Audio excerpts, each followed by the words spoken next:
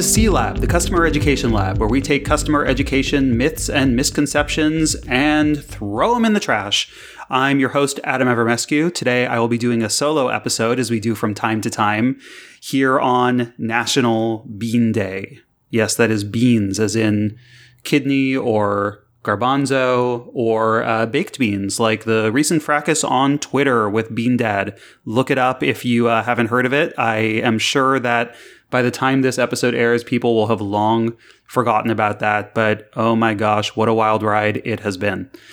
Anyway, we are doing an episode today that we do from time to time, and looking at our analytics has actually proven to be pretty popular. And this is our Instructional Design 101 series, where we introduce customer educators, or refresh customer educators in some cases, a lot of you know these already, about some of the key instructional design techniques and how we carry them into our work, specifically in customer education. And as has become a mini tradition on these episodes, we kind of start with a mea culpa. Last time we did one of these episodes, I had to apologize for a mistake I made in the previous one. And today, I have to admit an error, which is that fairly recently in episode 50, our anniversary special, we were doing a lightning round and I choked under pressure. I said, when I was asked what my favorite 90s TV show was, I paused and my mind went blank, and I think I said Daria. I did say Daria, completely forgetting that The Simpsons was an iconic TV show that aired throughout the 90s, pretty much defined the 90s, I think, in terms of TV shows, and which I am constantly referencing in passing comments. So definitely do not want to shortchange The Simpsons there. All right, let's get into it. So today, we're going to be talking about Gagne's 9 events of instruction. This is a little bit different from some of the other models that we've covered in the past. So in previous episodes of this series, we have talked about Bloom's taxonomy and Kirkpatrick's 4 levels of evaluation. Those models, you could kind of consider them to be models of evaluation. So, and I don't know, I might get crap from this on Twitter if people hear me lump them in together. But fundamentally, when you're using Bloom's taxonomy, you're using it to define what sort of output do I want from this instruction. Like when I'm designing the learning, what learning objective am I structuring this around? So it's part informing the design and the content and how you're going to teach, but fundamentally, it's kind of what's the outcome of the training that you want or of the instructional event. And Kirkpatrick is sort of looking beyond that and saying, okay, how are we going to measure those outputs? So, let's look at the learner's satisfaction and the reaction. Let's look all the way down in the outcome or the business results of that training. Now, Gagne's 9 events of instruction, I put kind of in a different category because this is, in my mind, purely about how we actually structure content during one of our trainings. So this really is a framework that we can use to almost sequence any training or kind of instructional program into some key steps or events that will ultimately promote healthier learning. Again, not every training that we do has to follow these 9 events hard and fast. And in fact, I'll talk a little bit about how we modify some of these within the realm of customer education, but it's important to know the rules before you break them. And this is based on research that Gagne did on the conditions that lead to most effective learning over time. So what are the 9 events? I'll read them in order, and then we can kind of group them a little bit, because these are typically sequenced throughout an actual training event or an intervention. So the 9 events are: number 1 is gaining attention. Number 2 is the learning objective or informing learners of the objective. Number 3 is you stimulate recall of prior learning. Number 4 is you present a stimulus. Number 5 is you provide learning guidance. Number 6 is you then elicit performance. 7 is you provide feedback on that performance. 8 is you assess performance. And 9 is you focus on retention and transfer. Okay, so what does that all mean? Well, let's start with number 1, gain your learner's attention. This is one that it's really easy for us to miss and to forget, but just like anything, we are going to be less conducive to learning or engaging with something if we're not paying attention to it, right? This is why when you read a novel, for instance, or you watch a movie, often they'll start with that in medias res. I'm probably pronouncing that wrong. I think that's Latin technique, where you start where the action is, and then you'll kind of go through the action and the heroes escaping from the burning building, and then they'll have the title card that comes on and they'll go 6 months earlier, and then you'll kind of go back chronologically to the beginning of the story. And why are they doing that? They're doing that to hook your attention, because if they started the movie or the TV show or whatever it is with the character waking up and eating breakfast, that's not necessarily the most exciting place of the story to start, and it's not necessarily what's going to feel most relevant. And learning is the same way. We underestimate the power of storytelling techniques in learning a lot of the time, and we think of it very procedurally. So this is one thing that is really easy to start incorporating into your actual learning design. I say easy. It's easy to commit to do it. It's not always easy to do it in practice, because if you're training on a topic that is super dry and super boring, you're not always going to find the most exciting thing to be able to start with. But I do think if you put some time into thinking about this in your learning design, you will find a piece that it's at least very relevant or a hook for the learner. So, next time you're starting a course and you start with a list of the learning objectives or a very dry statement like, in this course, we will focus on blah, blah, blah, blah, blah, blah. That's not necessarily going to be the most exciting thing for the learner. It's not going to be the most relevant, and you're not necessarily hooking them. What you're signaling to them with a dry opening like that is typically, this is the exact type of e-learning that you're used to and that you don't want to take. Or this is going to be one of those really dry instructor-led courses that is you're gonna sleep through. So let's not do that. Let's start with what's relevant. Let's start by telling an interesting story about how learning these skills will be relevant to you, or the types of things that can be done when you acquire these skills. Or maybe even something controversial or interesting. Because once you have their attention, it's going to be a lot easier to do the rest of it. You could do this even through icebreakers, although I personally prefer when the attention getter is more relevant to the actual learning that's being done. So like you could start by asking like an interesting question to the group and letting them kind of answer it. Could be a story. It could be, sometimes you start with a really tough challenge or a problem statement for them to solve, something that they're not going to be able to solve at the beginning of the course. And now their minds are kind of around it, right? By the end of the course, they should be able to solve this problem. There is value in some courses, especially with kind of challenge-oriented learners, of actually starting with a really tough problem for them to grapple with. Okay. So that's one thing that first of all, I just see a lot of people do not do. They skip straight to typically what is step 2, which is the learning objectives.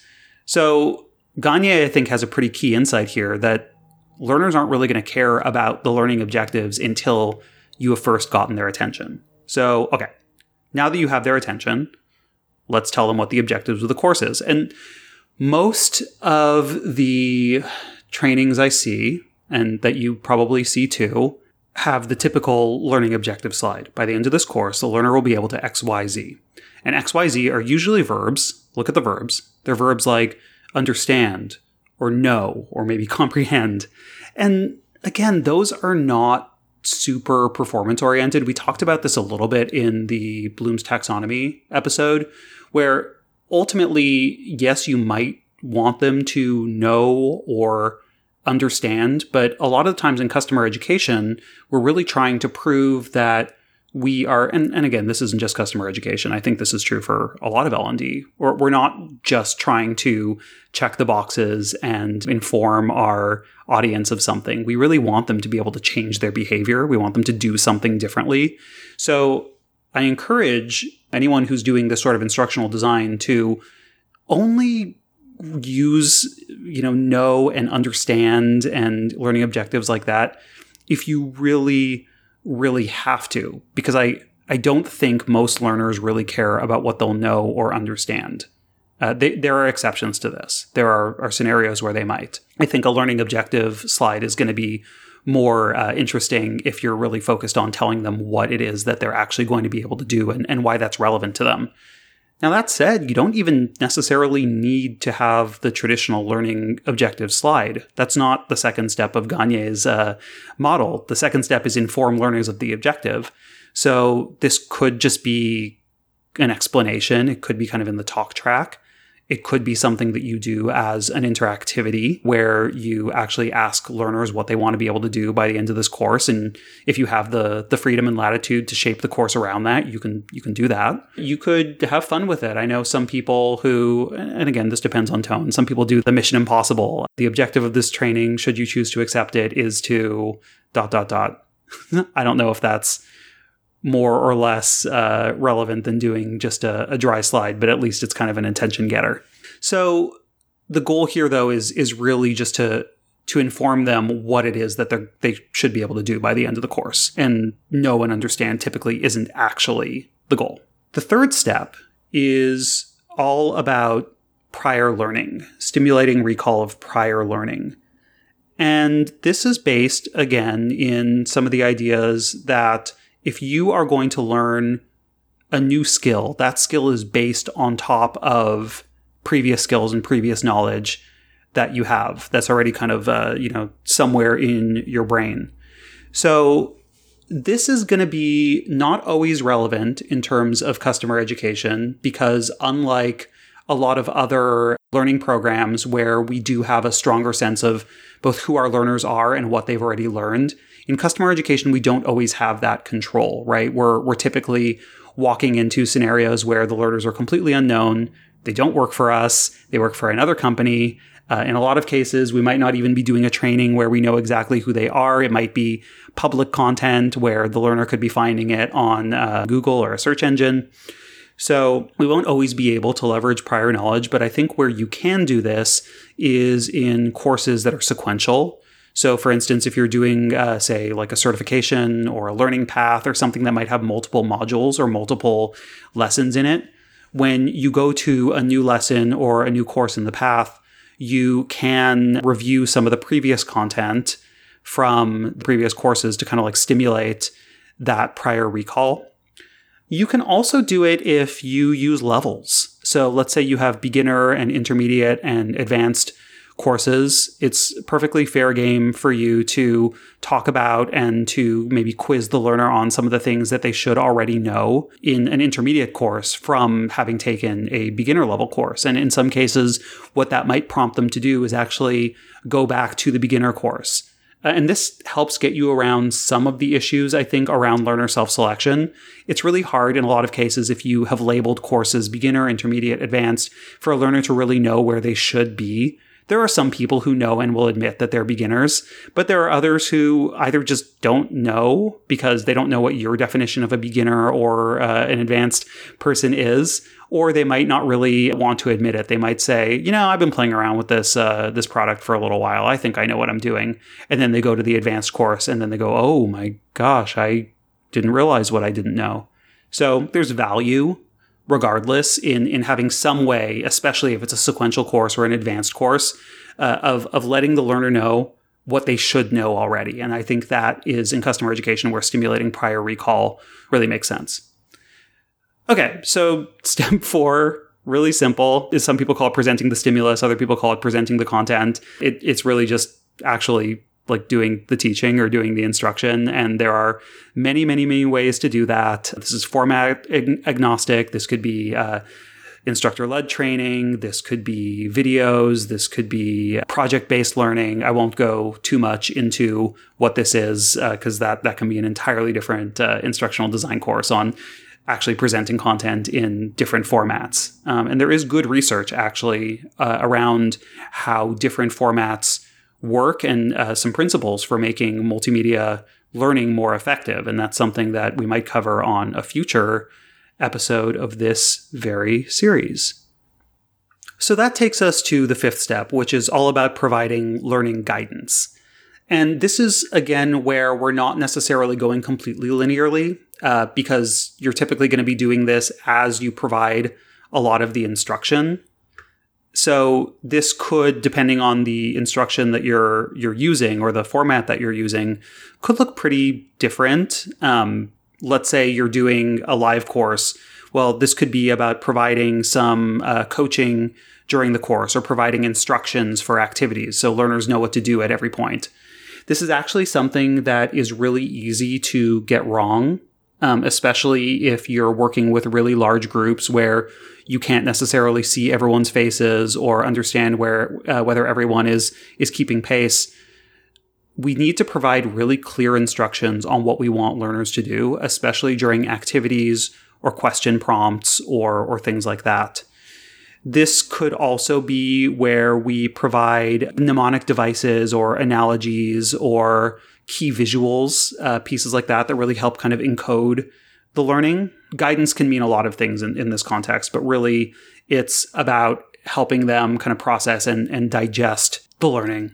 So when you hear about a model like tell me, show me, let me try, something like that, this is basically what they're talking about. The previous step was tell me. You're actually presenting the information, and it's on you to do that in a way that is appropriately stimulating and engaging to the learner. And then show me is often about providing some guidance or ways to encode that learning. And then that kind of takes you to let me try, which is actually the next step. It's all about eliciting performance.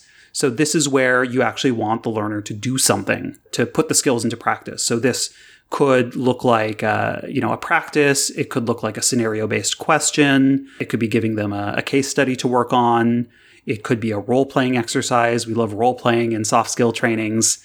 There are lots of ways to do this, but it's the same principle as some of those learning cones that have been pretty well debunked by this point, where you see you'll retain 10% of what you see, but 90% of what you teach back. Now, that stuff is not necessarily valid. A lot of it has been debunked, but some of the principle behind it is you're generally going to get better retention if the learner has had a chance to actually engage with the concepts and actually apply them in some format during the actual instruction, because that's going to help make it more relevant and is going to help them actually solve problems during the training. So don't necessarily take the learning cone stuff as gospel, but do incorporate opportunities for practice and reflection throughout your training, because that is going to help with the encoding of the information.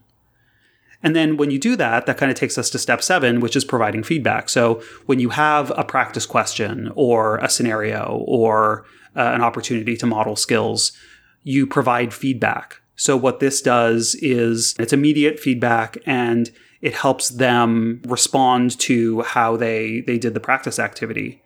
So you could do this with a matrix. You could do this with an e-learning. It could be giving them a response like, hey, you got this wrong. Please go back and look at this section, and we'll tell you why. There's some formative versus summative feedback that goes into this. We can talk about that on a future episode. But I think the idea here is make sure that when you're giving your learners an opportunity to model their skills, give them meaningful feedback on what they're doing if you can, because the closer the feedback you give them is to the actual thing that they've tried, the more they're going to learn from it, typically. So then we get to assessing performance. So this is this is like formative versus summative feedback. So the feedback that you were getting earlier was immediate and in the moment and was helping you judge how you were modeling some of those activities. But by the end of the course, you typically want something that is a capstone that really helps the learner digest this more holistically and provide some sort of evaluation. We talked about this in the Kirkpatrick episode, where this is really what level 2 assessment is about. This could be a test. This could be a practicum exam. It's just some way, essentially, for them to prove that they have demonstrated proficiency with whatever the skill was that this training was teaching. So typically that's going to be like a test or a certification or something like that. And then finally, that brings us to 9, which is all about retention and transfer. So now we're talking about what happens after the training. And this is one that, again, I think a lot of people don't necessarily think of when they're designing learning.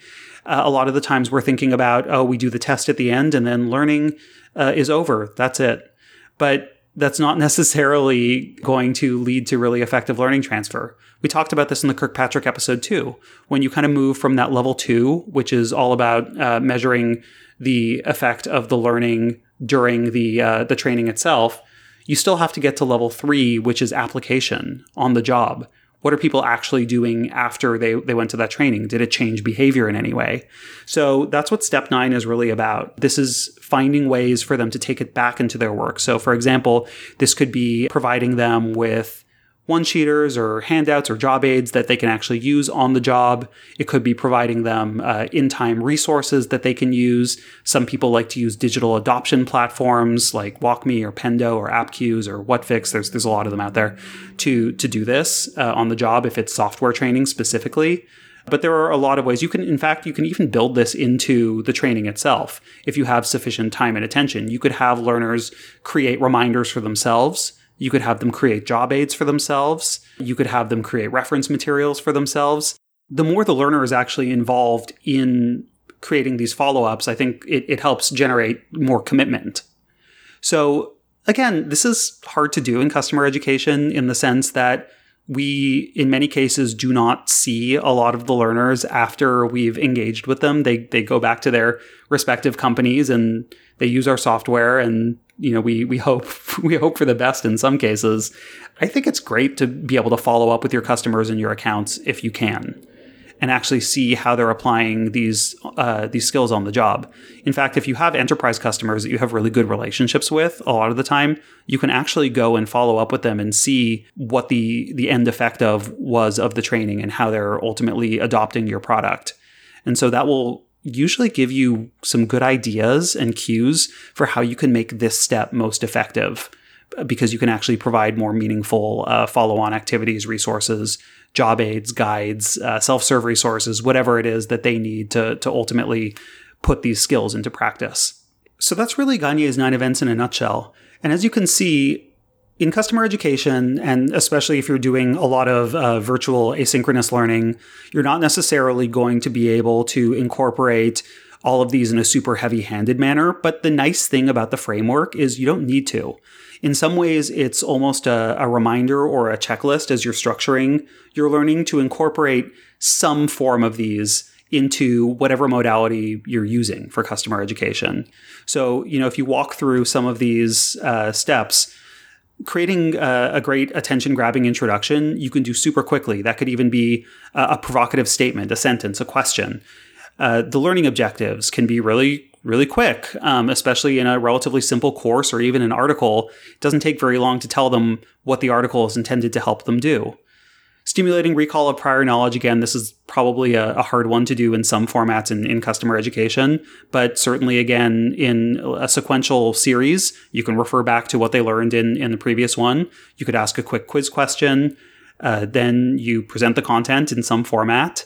You provide guidance around how to transfer that learning. You give them an opportunity to practice. Could be a quick quiz question, could be a practice activity, could be guidance for them to go do something in the product. You give them feedback based on that activity, ideally, especially if you're able to measure what they did during the practice activity. I know we're not always able to.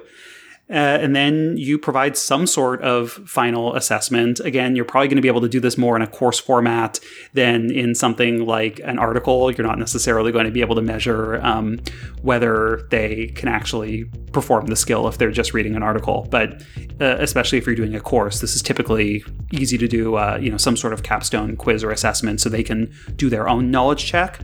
And then providing resources. What are some other articles you might want to read? Where are the best help resources that I can go to put this into practice? What are some job aids that I can download or reference as I use your product or as I use your software?